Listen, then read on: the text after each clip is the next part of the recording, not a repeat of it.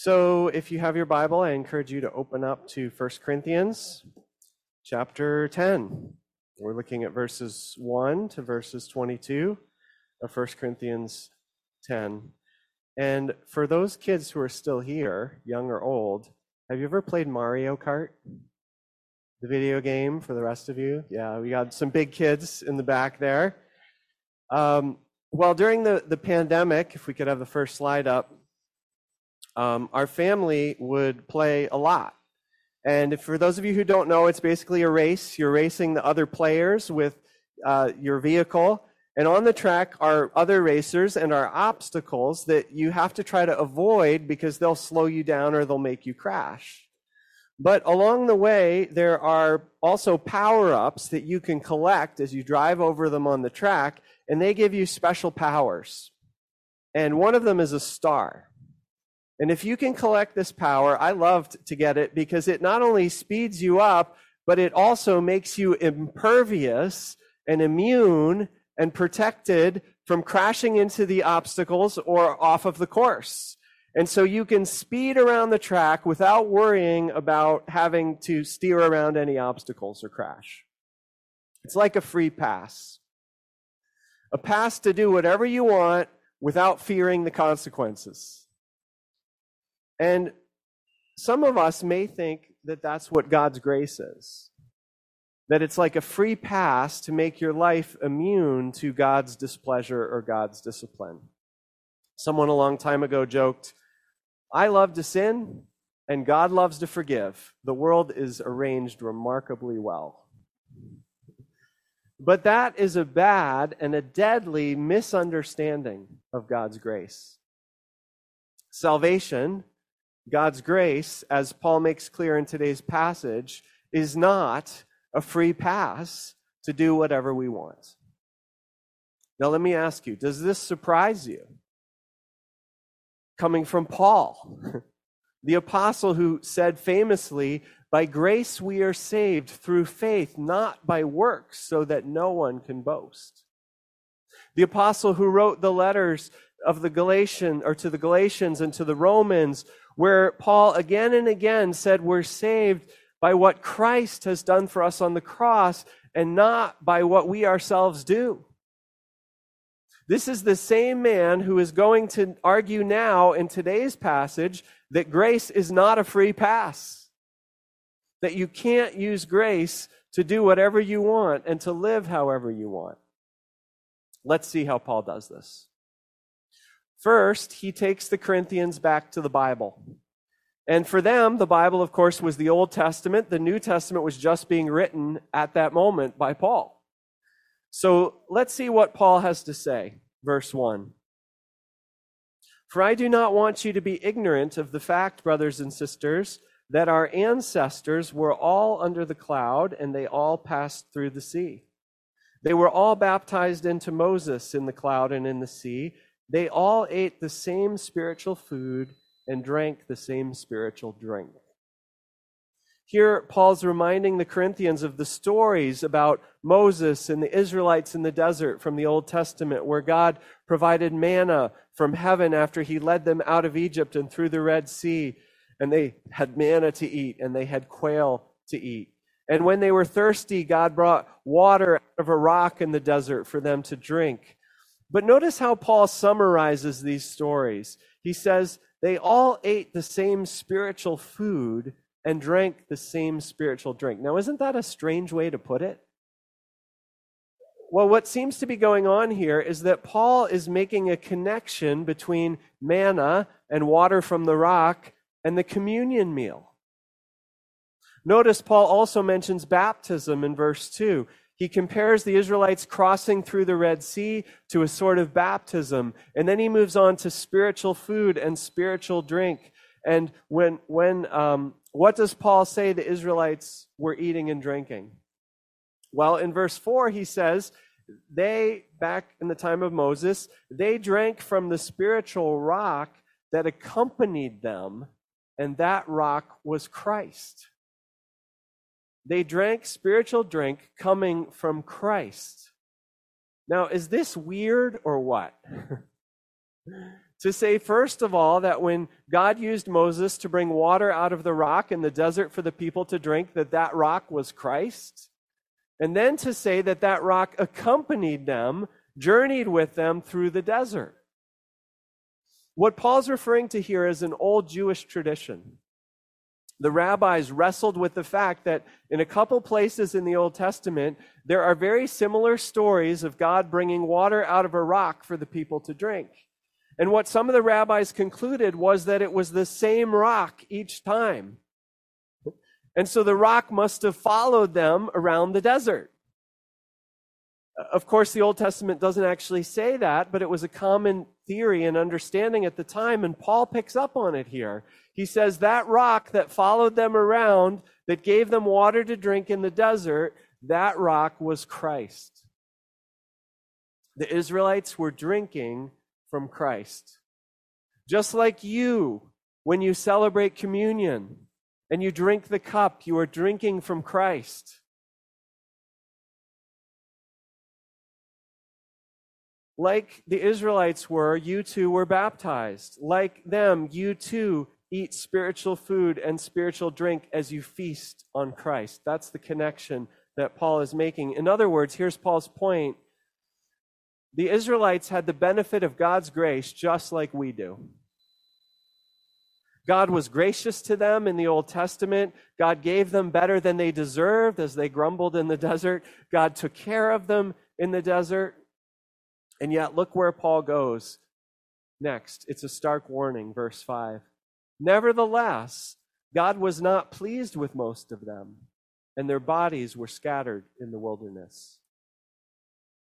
Here's what Paul's getting at. He's warning, don't think that just because you've been baptized and you celebrate communion and you remember that Christ died for you through that meal, don't think that protects you if you rebel against God, if you turn away from God. It wasn't a protection, or rather, God's grace wasn't a protection for the Israelites, and it isn't for you. It isn't a free pass.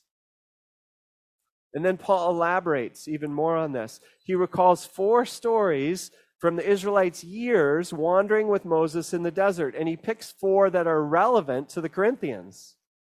One is about worshiping idols. One is about sexual immorality. The next is about testing, and the last one is about grumbling. And these are all things that the Corinthians have been doing.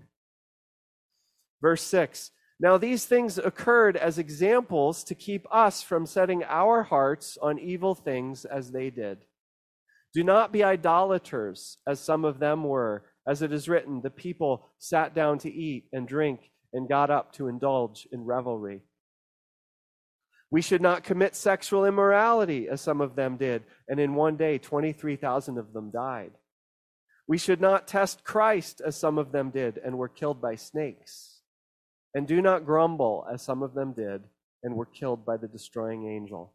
Then verse 11, again, these things happened to them as examples and were written down as warnings to us, on whom the culmination of the ages has come. So, when you read the Old Testament, the book of Exodus, the book of Numbers, where you find these stories, and you read these depressing stories about the Israelites, they're grumbling, right? And they're rebelling, and Moses is getting mad at them, or Moses is falling down on his face before God in humility. And then God is sometimes forgiving the people, and other times God's dishing out some punishments. And you think, Moses, poor guy, how did he put up with the people? Paul is saying these stories, they're examples for us of how we as God's people are not supposed to act, and how God may discipline us if we act in these ways. Because remember what the Corinthians have been doing. Some of them have been going to idol temples to participate in the meals there, meals that were part of the worship of those pagan gods. And some of them were sleeping around. And Paul had written to them already and told them to stop, but they had written back to Paul arguing they didn't need to stop and bragging about all the spiritual knowledge they have, and these things weren't really a problem, and so they were okay, so just get off their case, Paul. And So they're in effect testing Paul. They're grumbling, they're disagreeing with him. And Paul says, like Moses, I'm representing God to you here. And when you're testing me and you're disagreeing with me and you're grumbling against me, you're really testing Christ and you're grumbling against God. And the way you're acting right now, none of this is new. The Israelites did it before you. But it's okay. Worship idols on, sleep around on, test on, grumble on. You're under God's grace now, so it really doesn't matter. God will forgive you. Is that what Paul says? No.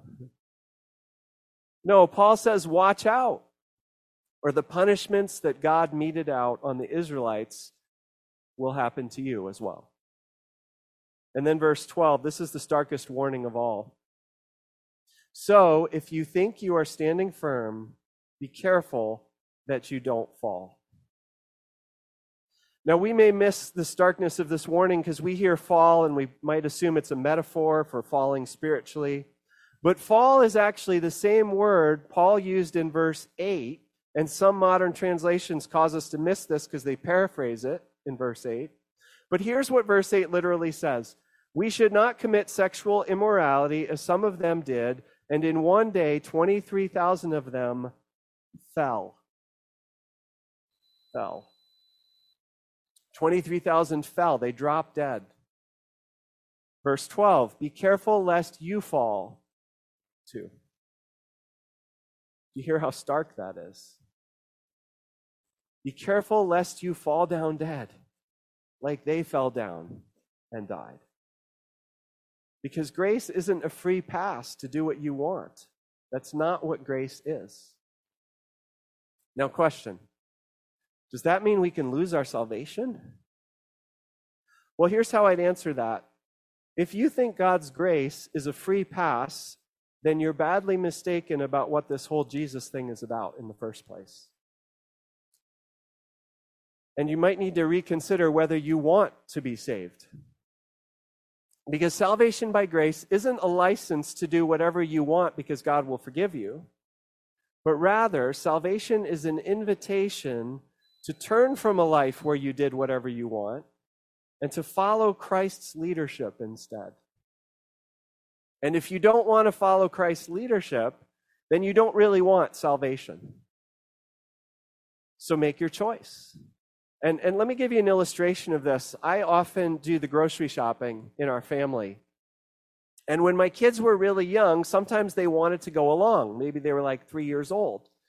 And I knew based on past experience that I needed to have a talk with them to clarify what going along did and didn't entail. Some of you have had this talk, right? It went something like this. You can come with Daddy if you want, but don't pester me the whole time for candy and cupcakes and 100 other treats. And we're not going to stop at the pet store that we have to walk past on the way to the grocery store to look at all the puppies. And we're not going to be hanging out in the little toy section of the grocery store the whole time. And we can't leave early if you're bored because Daddy has to do all the shopping. And of course they agreed. Oh yes, Daddy, I want to go. But sometimes this didn't stop them once we were there from asking for candy or getting bored and wanting to leave, etc. And what I'd have to say is, that's not what this trip is about. It's not about all the things you'd maybe like it to be about. You knew what you were signing up for when you signed on. And that's how it is with God's salvation. When you sign on for God's salvation, you are not signing on for a free pass to do whatever you want and God will forgive you anyway. That's not what God is offering. No, what God is offering is a loving invitation to become part of His family and to teach you how to become like He is, how to live a truly good life, how to live a truly healthy life, how to live a fully human life like you were created to live with God as God created and designed for you to live in this world the way it's supposed to work in the first place. And if that's what you want, God will forgive all your failures in the past, and God will forgive you your failures and your shortcomings along the way as you learn to live in this new way. When you stumble, as you try and as you grow, God's grace is there for you. But if what you really want is a free pass to just do what you want, then Jesus is not your man. And salvation is not what you're really looking for. Because God's grace is not a free pass. Well, notice where Paul goes next. I love this about Paul. Paul never wants to end on a note of warning. Paul is so steeped in grace that he always wants to bring it back to the positive. So verse 13, and before I read it, remember that these stories about the Israelites in the desert, they were about times of testing. Times when the Israelites tested God and when God was testing them too. And often they were failing the tests. And Paul's dictating this letter to the Corinthians in Greek. And what we need to know is that in Greek, the word for test is the same word as the word for temptation. And so sometimes our English Bibles don't know which one to use, test or temptation, and you might have a footnote about that in your Bible in verse 13. And so I'm going to read it both ways as I read verse 13 now. Paul says, no testing, no temptation has overtaken you except what is common to mankind. And God is faithful. He will not let you be tempted beyond what you can bear. But when you are tempted, He will also provide a way out so you can endure it. Do you hear the encouragement?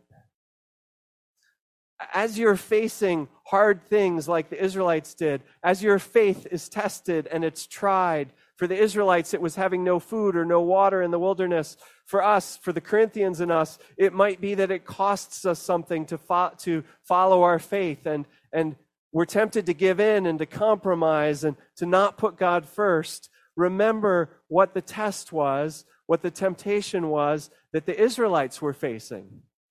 We talked about this back in September when we looked at chapter 8. The Corinthians were feeling pressure to go to the temples of the false gods like Zeus and Artemis and Dionysus and to participate in the meals that took place there.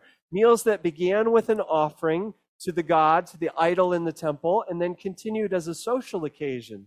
And we talked about what a temptation it was to attend these meals because in that culture, that's where you made your social connections or your contacts. Maybe it's like going to a football game on a Friday night in the South. It's like if you live in a small town, that's where everything's happening. And if you don't go, you miss out.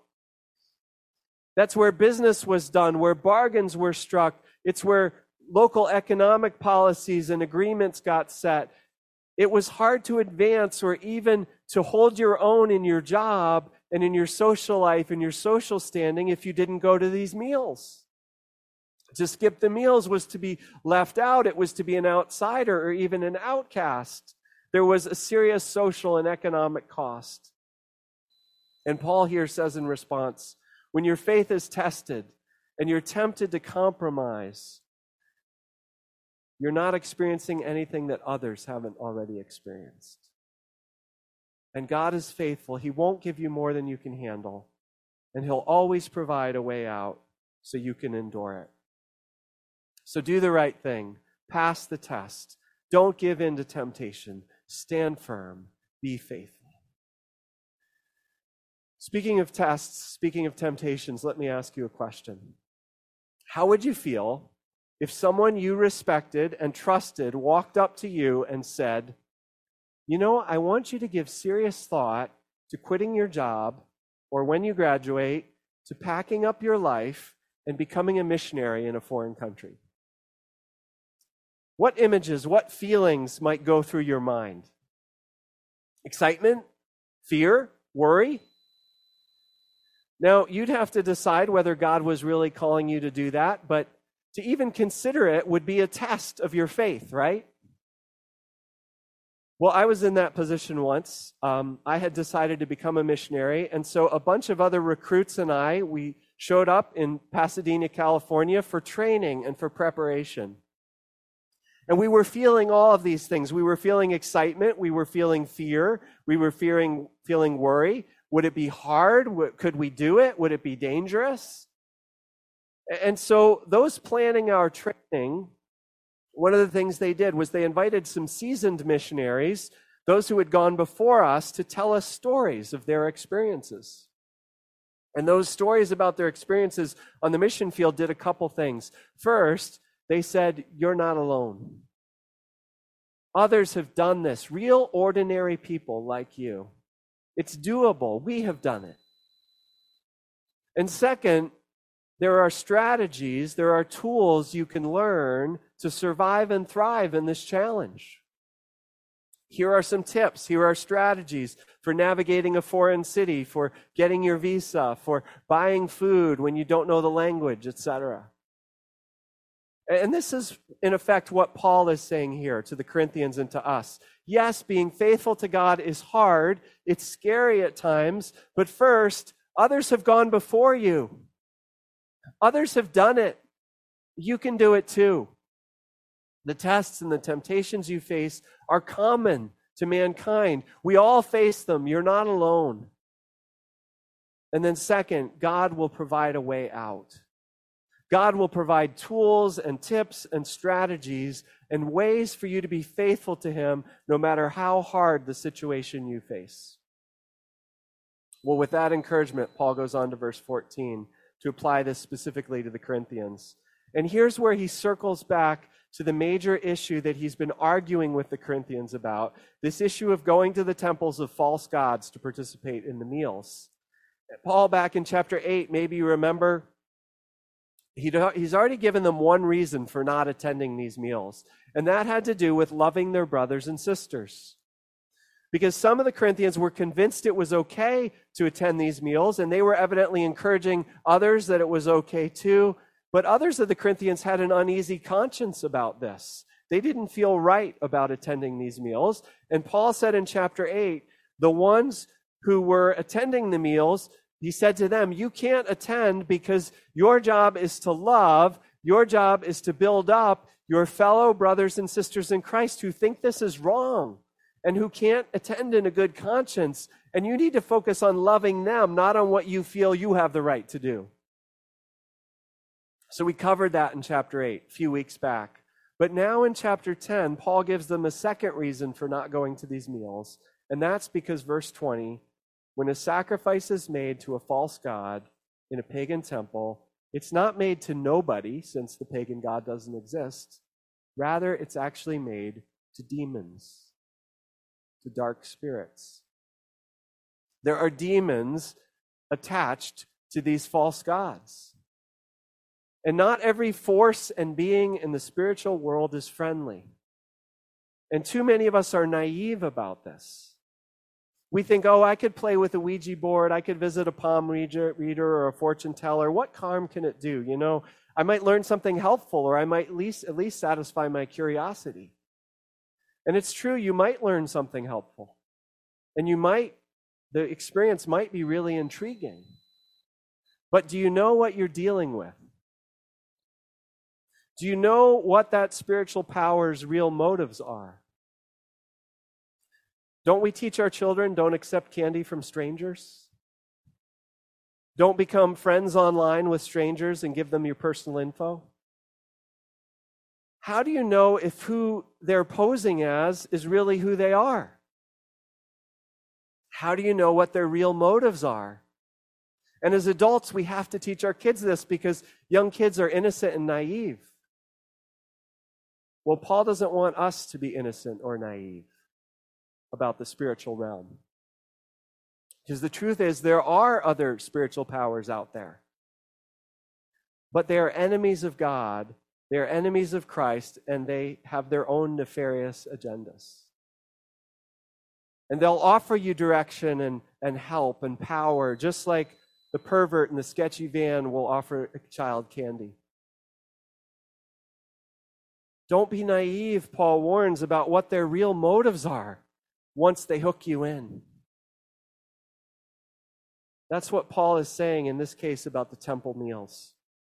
There are demons behind this sort of thing. There are dark and nefarious powers. So Paul says, flee from it. Run. Stay away. And then he says, you can't get involved in that stuff and at the same time be involved with Jesus. You can't cozy up to the enemies of Jesus and at the same time be close to Jesus. Verse 16. Paul goes back to the communion meal again because communion was a bigger deal for the New Testament Christians than often it is for us. And notice Paul's going to use the word participation again and again here at the end of this passage in relation to the communion meal. And it's the Greek word koinonia. Some of you maybe know that word. Verse 16. Is not the cup of thanksgiving for which we give thanks a participation in the blood of Christ? And is not the bread that we break a participation in the blood? Verse 18. Consider the people of Israel. Do not those who eat the sacrifices participate in the altar? In other words, if you sacrifice to a god, whether the true God or some other god, you participate with that God. You connect yourself to them. Verse 20. But the sacrifices of pagans are offered to demons, not to God.